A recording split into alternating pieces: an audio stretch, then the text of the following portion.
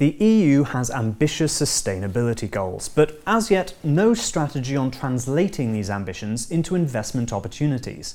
There are still misalignments between the way our financial systems work and our urgent need to secure a future for our society. Joining me is Sasja Beslik from Nordea, which has been a leader in sustainable finance in Europe.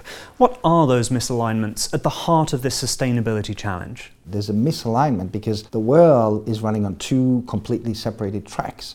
We have one track where the world has agreed in Paris on reduction of CO2 emissions. We have sustainable development goals.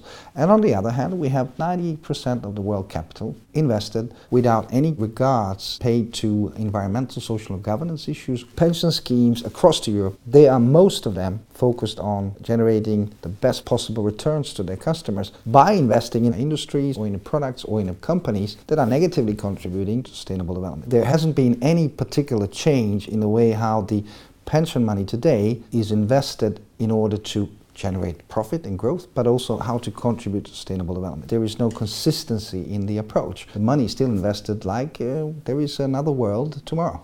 So how can incentives be changed to fix that alignment? I mean, if you look at the way how the investments are needed in terms of making a transition towards renewable economy and renewable growth going forward, 80% of that money will need to come from the private sector. The private sector, pension schemes and the rest of institutional money, they need to have a level playing field where the pension schemes have clear guidelines about how they invest, so they don't misalign investments in one hand and then the national reduction goals in another one. Let me give you another example. In most of European countries, you get subsidies to buying electric or hybrid cars. What happened to electric or hybrid investment products? They are, in terms of the size and reach, much bigger. They are transnational. They are not only Germany or Sweden or UK. Imagine the world where you could get tax reductions or reductions on the investment product because that product is having a less impact on your future than the other one. These are the things that we need to talk about, and on a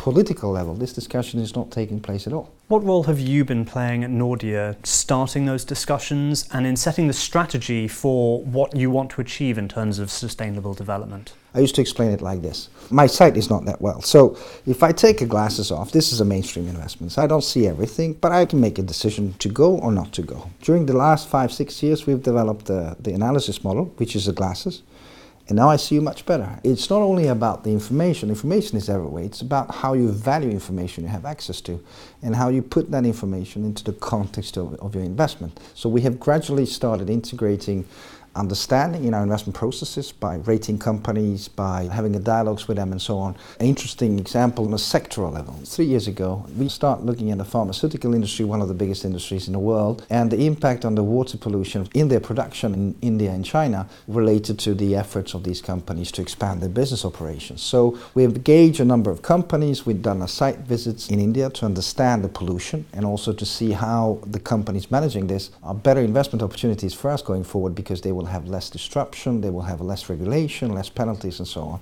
So either you can invest like this or you can invest like this. So we prefer to have the glasses on. With your glasses on, what do you see as the future for sustainable development? I think future for sustainable development is actually to find a way to fully utilize the potential of market economy, capitalism, financial sector being part of that for the forces of good. We need to understand that the long-term development of the world depends on our ability to reshape the mission of capitalism and the market economy. And it has nothing to do with leftish or rightish or anything like that. It has to do with the fact that we can't be a force of destruction going forward. And this is something that we need to bear in mind because financial sector plays a role. Banks plays a crucial role in reaching sustainable development goals. The role of the banks is to support society and build bridges to the future. Imagine how much we could achieve just transforming the way how we operate and how we invest today into a bit more sustainable long-term approach. It will create tremendous change, and this is my vision. I believe that this is the way going forward. Sasja, thank you very much. Thank you for having me. Thanks for watching. If you enjoyed this video, share it around and please subscribe. You can find out more about Sasja's work at nordea.com/sustainability. And for more thought leaders shaping our new economy, you should build a bridge to theneweconomy.com.